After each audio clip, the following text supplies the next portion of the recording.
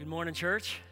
If you got a Bible with you, go ahead and open it up. We're going to study His Word. Matthew chapter 24 is going to be our text. This is the wrap-up of the First Things First series. So we've been walking through passage after passage in the hopes of getting a better understanding of how Jesus gives His disciples priorities. So He tells them, do this first. This is more important than other things. And so we've studied a number of different texts that give us the shape of what Jesus sets before His people. So we're gonna get into one more statement. So we're starting next Sunday, after we're finished with this series today. Lord willing, we're starting next Sunday a series called City on a Hill. And it's really important. Hope that you'll be here for all those messages. So we're going to look at the New Testament and see what does it look like for us to be the church. What does God call us to? Distinctives that we want to passionately pursue as a church. I'll talk a little bit more about that tonight, but that series starts next Sunday. If you're here for the first time, this First Things First series, we've walked through Jesus when He says, seek first the kingdom of God and His righteousness. And then when Jesus said, first be reconciled to your brother before you present your offering, and then first kind of deal with your own stuff when He said, take the beam out of your own eye before you start working on somebody else's eye. All right, and then we looked last week at the one who would be great must first become a servant, and then we finish out this morning with this statement that the gospel must first be preached in all nations, and then the end will come. What a perfect time in God's providence for us to think about this, having sent out our friends, desiring for God to raise up more and send out more. And so if we want to faithfully follow Jesus, we do well to pay attention to the matters that Jesus sets aside as primary. And this is the last one we're going to look at in this series. Matthew 24, I'm going to start reading in verse 1. As Jesus left and was going out of the temple, His disciples came up and called His attention to its buildings. He replied to them, do you see all these things? Truly, I tell you, not one stone will be left here on another that will not be thrown down. While He was sitting on the Mount of Olives, the disciples approached Him privately and said, tell us, when will these things happen? And what is the sign of your coming and of the end of the age? Jesus replied to them, watch out that no one deceives you. For many will come in my name saying, I'm the Messiah, and they will deceive many. You are going to hear of wars and rumors of wars. See that you are not alarmed, because these things must take place, but the end is not yet.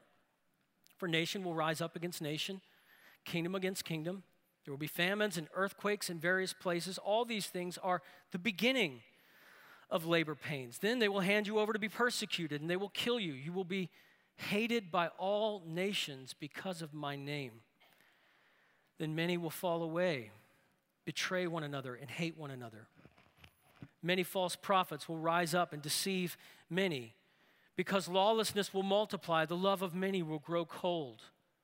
But the one who endures to the end will be saved.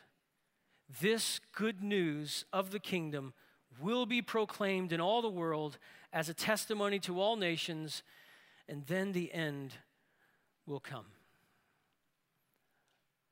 So, two questions for us to consider on our way into this text. First, what do you think about the church?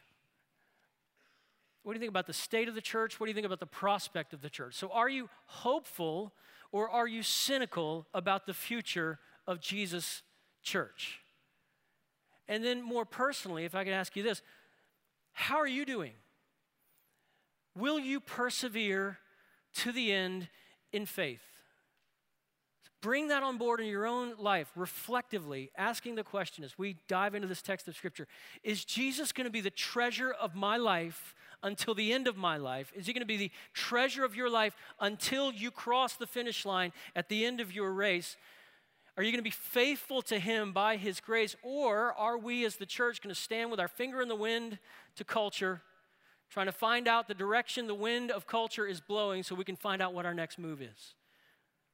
Friends, Jesus calls us to full allegiance, following Him and persevering in faith to the end of our lives. And I think that's really the point that Jesus is driving at in Matthew 24. It's a call to endurance. It's a call to persevere to the end on mission as we run the race of the Christian faith.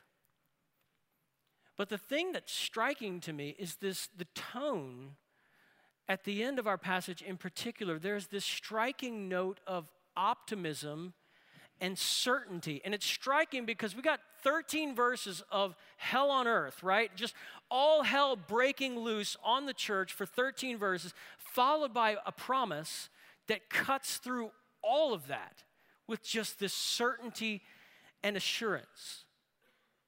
So think about it. If you've been a part of Brook Hills for any length of time, we close our gatherings by reciting the Great Commission from Matthew 28, where we're commanded to go and make disciples of all nations. It's an imperative verb. Get out there and make disciples among all the nations. In contrast to Matthew 28, which we'll recite momentarily, Matthew 24 is a little different. Matthew 24 says that the proclamation of the gospel to the nations here isn't a command in Matthew 24, it's a promise.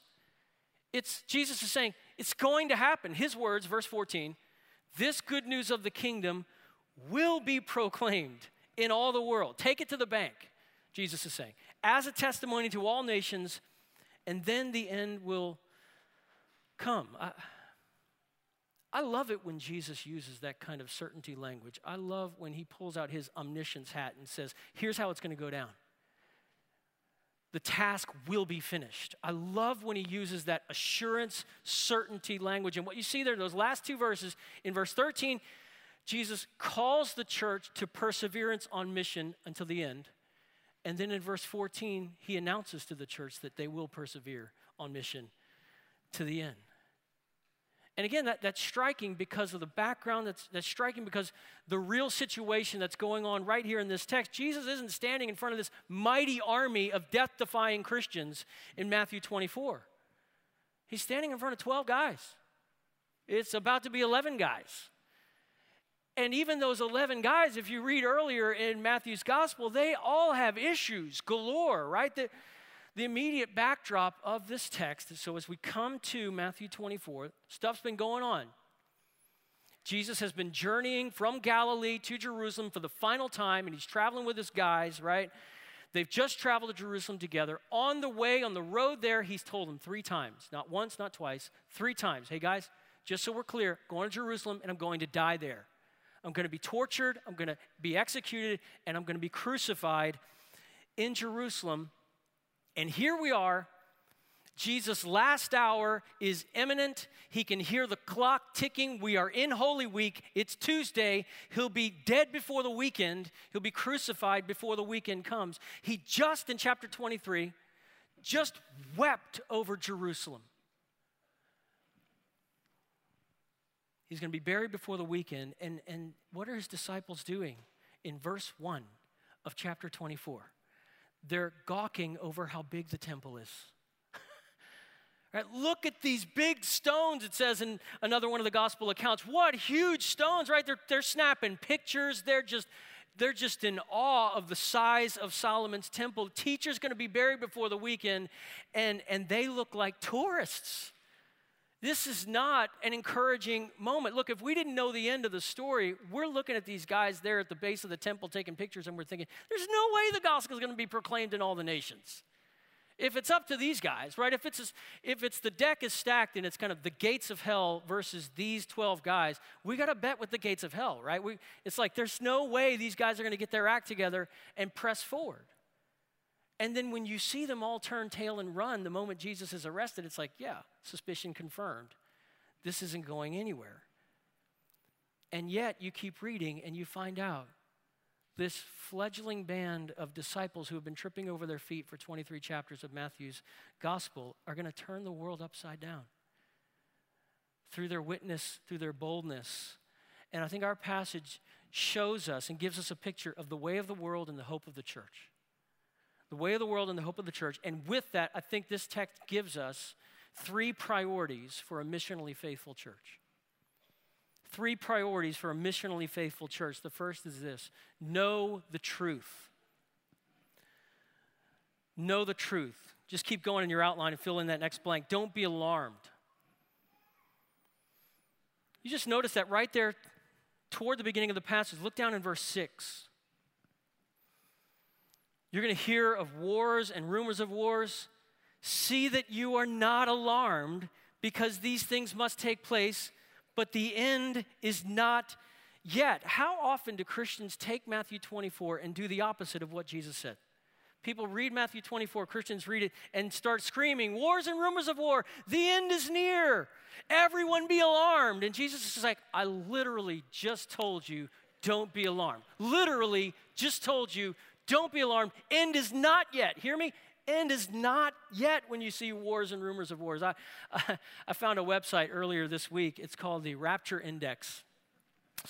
And it's a website that uses an algorithm to calculate the likelihood of whether the rapture is going to happen today. And it calculates it based on 45 categories that have end time significance. And so you look and there's a rating that's given, a scale of 1 to 5 next to false Christ, inflation, oil industry, Israel, Satanism, right? All this stuff, and they're going to give it 1 to 5, and then they add up the number, and there's a key on the side. And the key in the right margin explains the numbers. 100 and below, quote, slow prophetic activity. 100 to 130, moderate prophetic activity.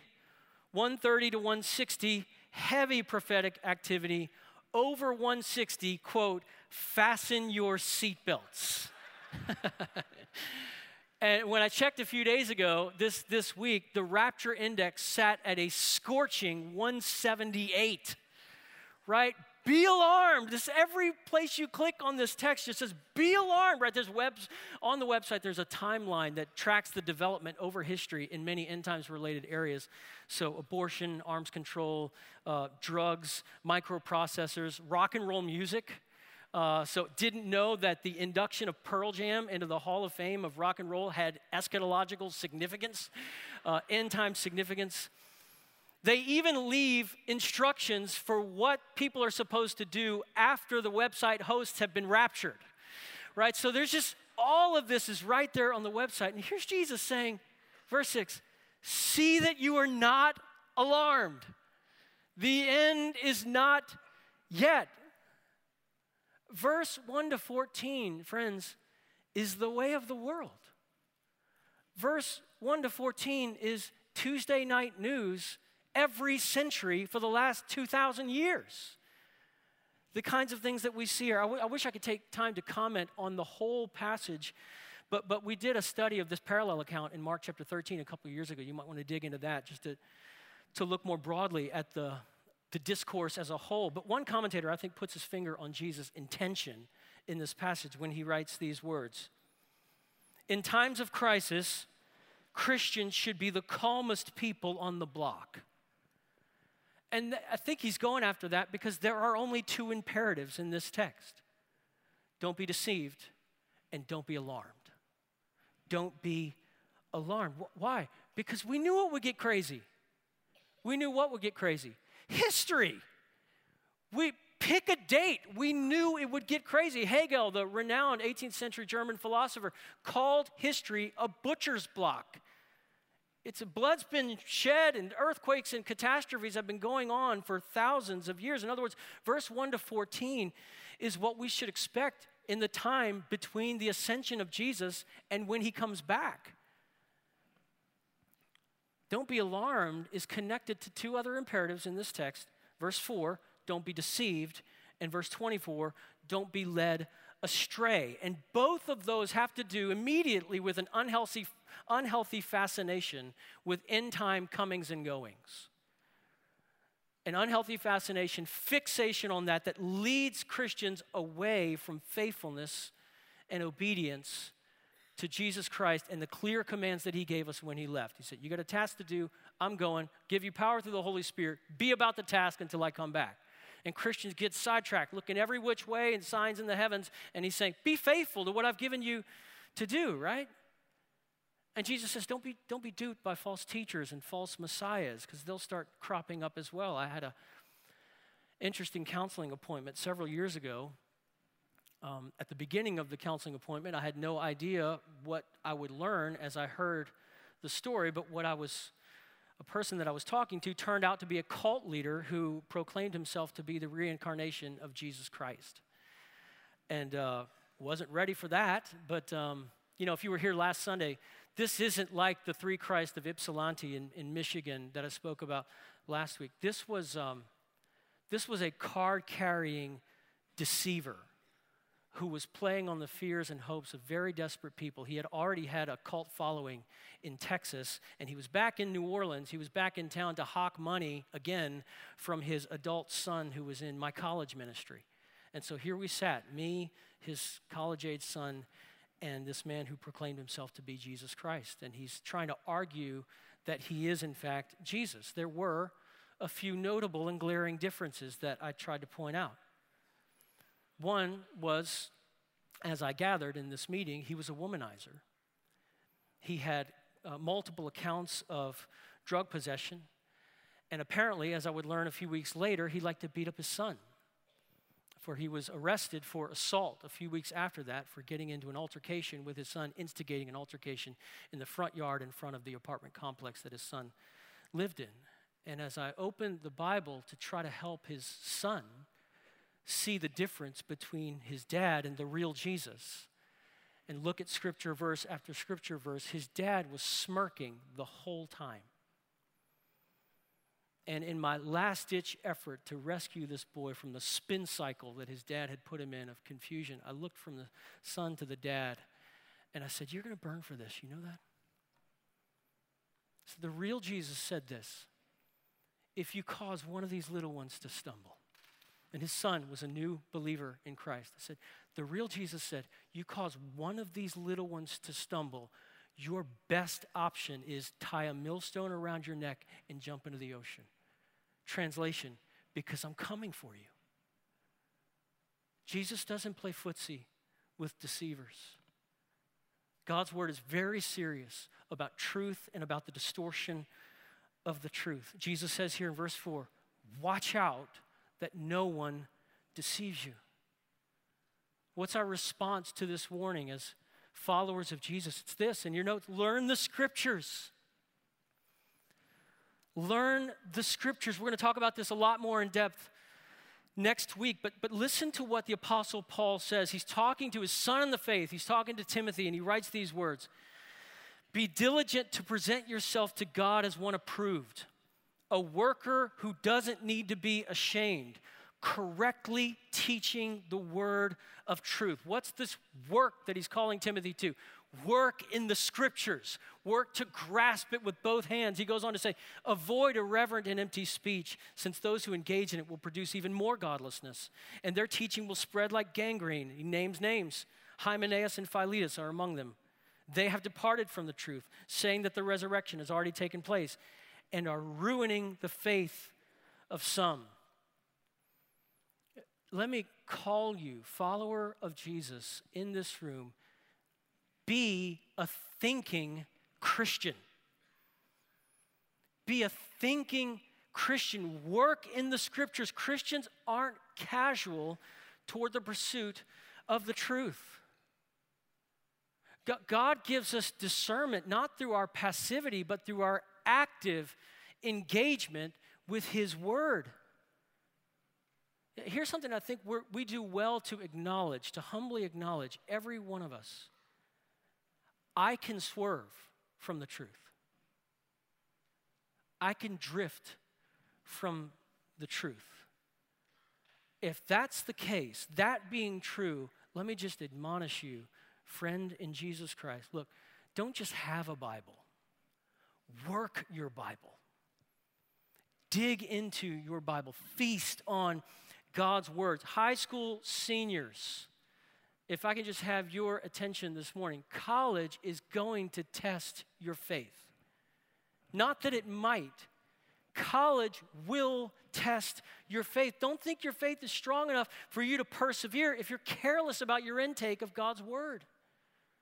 That's what he's saying here. Don't be deceived, right? And he's given us his word to tether us, to add ballast and weight to our lives so we understand which way is north. We understand what truth sounds like. This is why every Sunday, by the way, we do what we do. That's why every Sunday, situated right in the center of every one of our gatherings, is the careful study of God's word.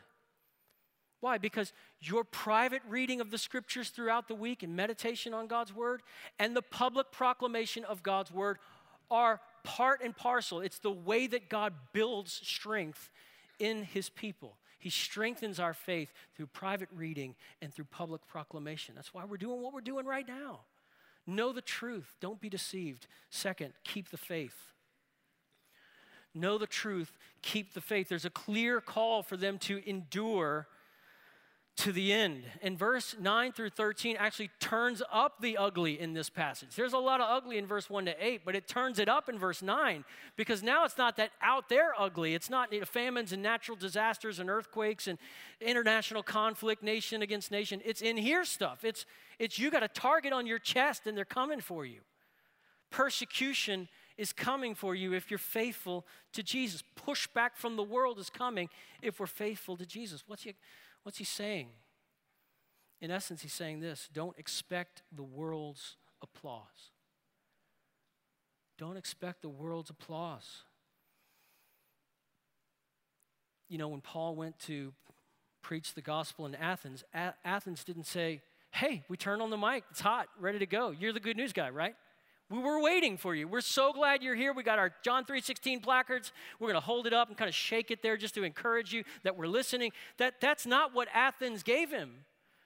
What do you see when you see the people preaching the gospel in the book of Acts? You see stones flying in the direction of whoever's on stage, whoever's in front of the people, right? There's pushback from the culture. It doesn't matter what culture it is. There's pushback from the culture. Why are we, Christian, why are we shocked when the world does what the world has been doing since the fall?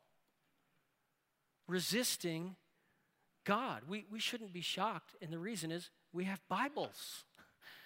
Right? We knew this was coming. We knew our way would be unpopular. We knew we'd be exiles. We knew we'd be citizens of a kingdom that's above this kingdom, bearing our allegiance to a king that's over all earthly kings. We knew that would be unpopular. Our message would not be well received.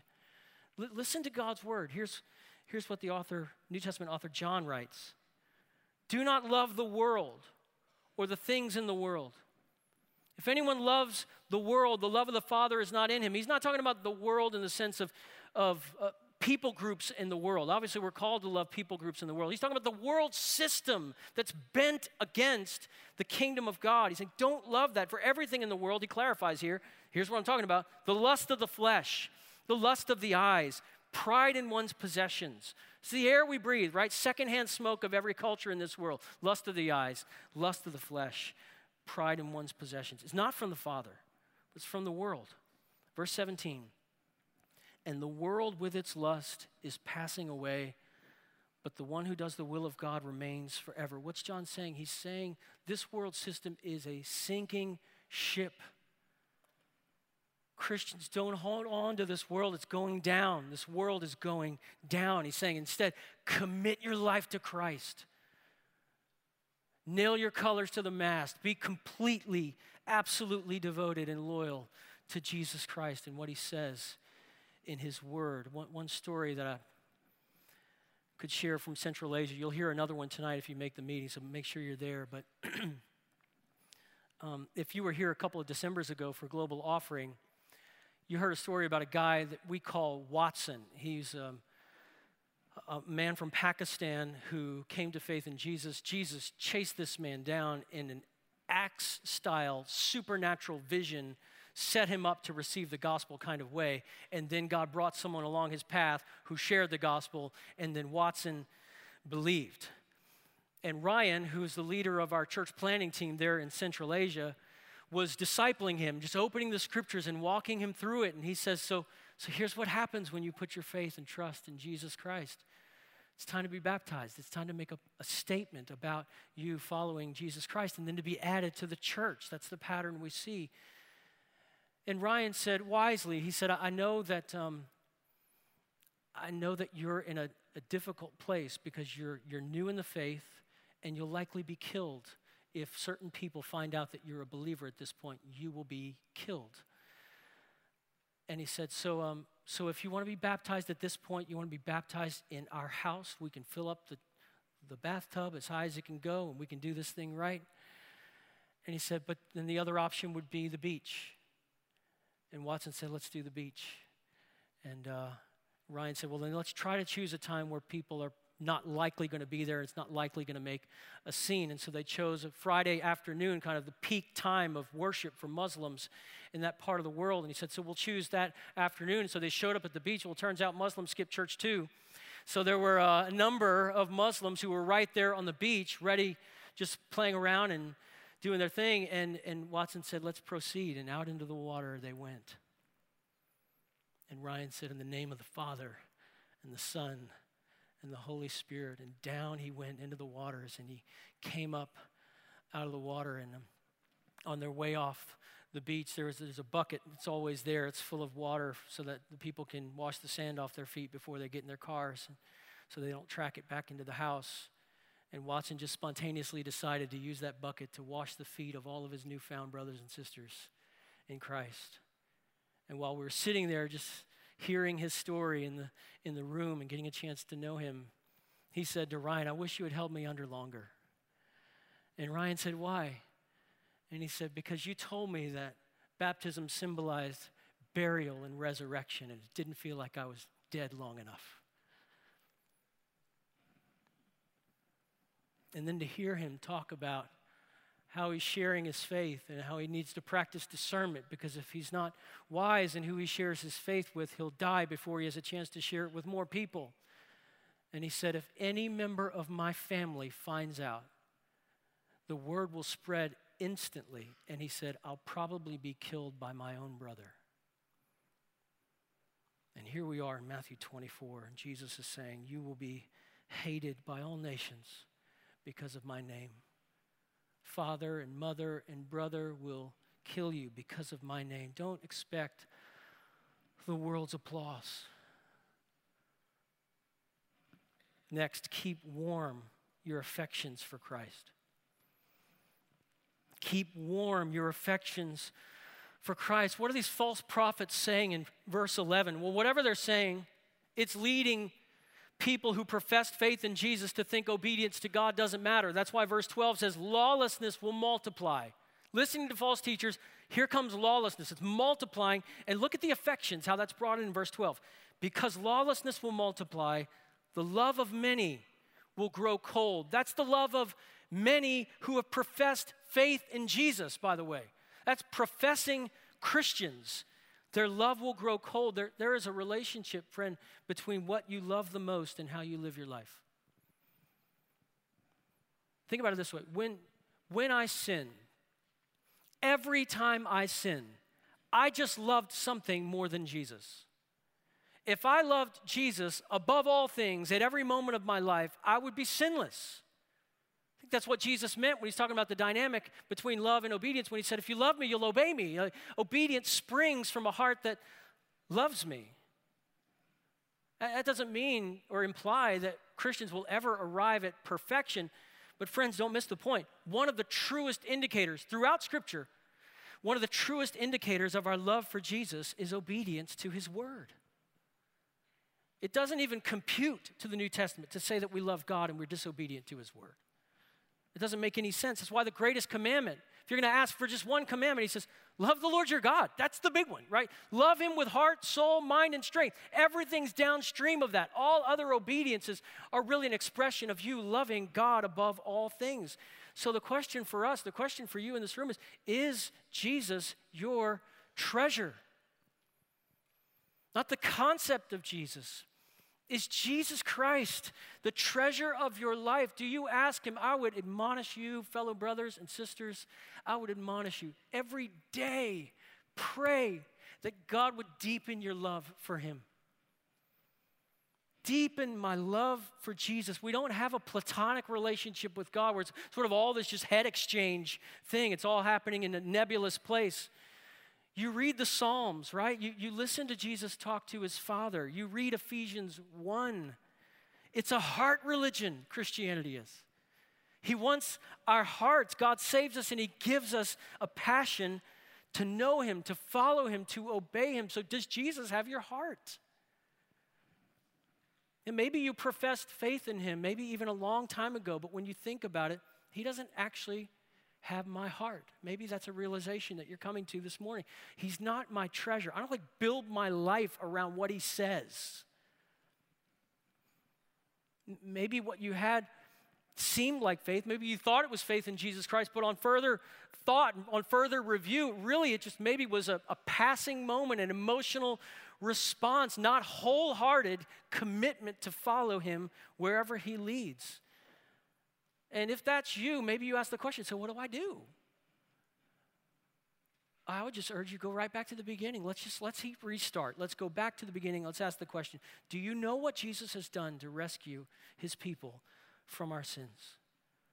Has God, the Spirit, opened your eyes to see the beauty and awesomeness of what Jesus did when he saw you deserving judgment and deserving wrath, and he stepped into your shoes and went to the cross and paid your debt in your place?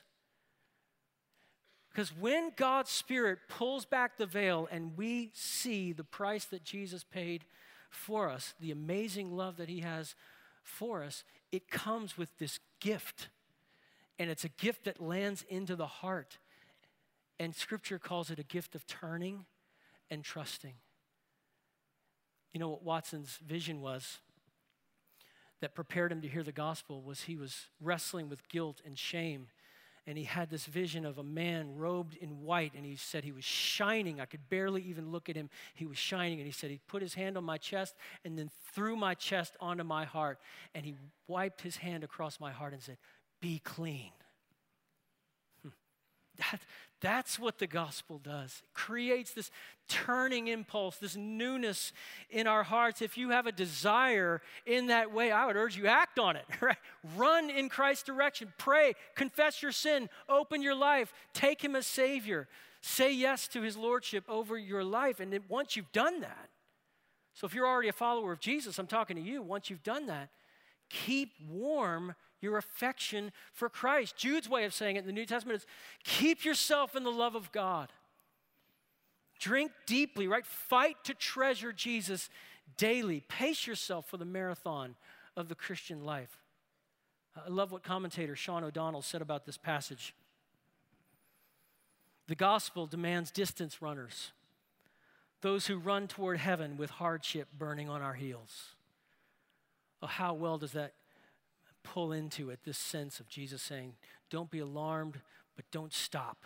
Keep moving. Persevere to the end. Hardship's going to be burning on your heels all the way through, but keep persevering in the faith. So know the truth, keep the faith, and finally, spread the news. Spread the news. Two points of application. The first is this: take the gospel to the nations. Take the gospel to the nations. Christianity in this world, in this life, must always be a missionary faith. Jesus' last words to his disciples, go get them, right? Take the news to the world. I'll give you the power of the Spirit. We'll fall on Pentecost, and then out you go to bear witness to me in all nations of the earth. New research actually came out just this Wednesday. I read a new survey that found, quote, half of millennial Christians believe it's wrong to evangelize. Half of millennial Christians believe it's wrong to evangelize. Let me just say, those millennial Christians didn't get that idea anywhere in the Bible. You can't get your convictions from God's word and ever arrive at the conclusion that evangelism is a bad thing for the world, that evangelism is judgmentalism toward the world. Evangelism is good news on the run. Evangelism is, hey, there's life. I found it. It's in Jesus. You can turn to him. You can trust in him. He'll take your guilt, your shame, your sin, your wrath. He takes it all. It's not bad news. It's good news. That's why our message that we carry to the ends of the earth is called good news. And what is Jesus saying here? This good news of the kingdom, certainty language here, will be proclaimed in all the world as a testimony to all nations, and then the end will come. You know, Matthew's gospel isn't a full transcript of everything that Jesus spoke in that moment. That's why we have Mark's gospel and Luke's gospel to fill in some things, details that we might have missed. And when you go over into Mark's gospel, Jesus says, this gospel must, not will be, this gospel must be proclaimed to all nations. So you ask the question, which one is it? Is Jesus saying, you will proclaim the good news of the gospel to all nations. That sounds like optimism. That sounds like certainty. It sounds like a promise. Or is Jesus saying to his church, you must proclaim the gospel to the nations? In that case, it sounds like a directive. It sounds like a sacred obligation to carry the gospel to the ends of the earth. In other words, you bring these two accounts, Matthew's gospel and Mark's gospel, together, and what did the disciples hear on that day? They heard Jesus say, you must bring this good news to the nations, and you will. You will bring this good news to the nations. The next point is this: cultivate a defiant hope. Cultivate a defiant hope. Jesus has foretold trouble for his followers in the days ahead, but he doesn't let them forget. End of our little passage, he doesn't let them forget the certainty of final triumph. You know, this passage promises 8 things that we wish weren't true, followed by one thing that trumps them all.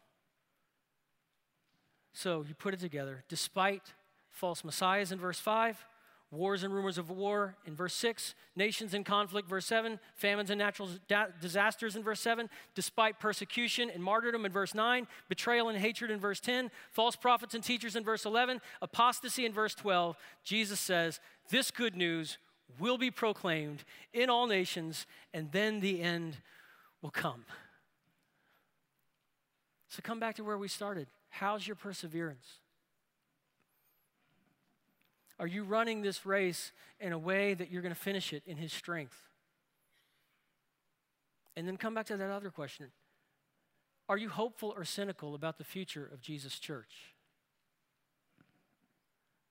Author Eugene Peterson died in October of last year. He was at the age of 85. He was a noteworthy author, evangelical author.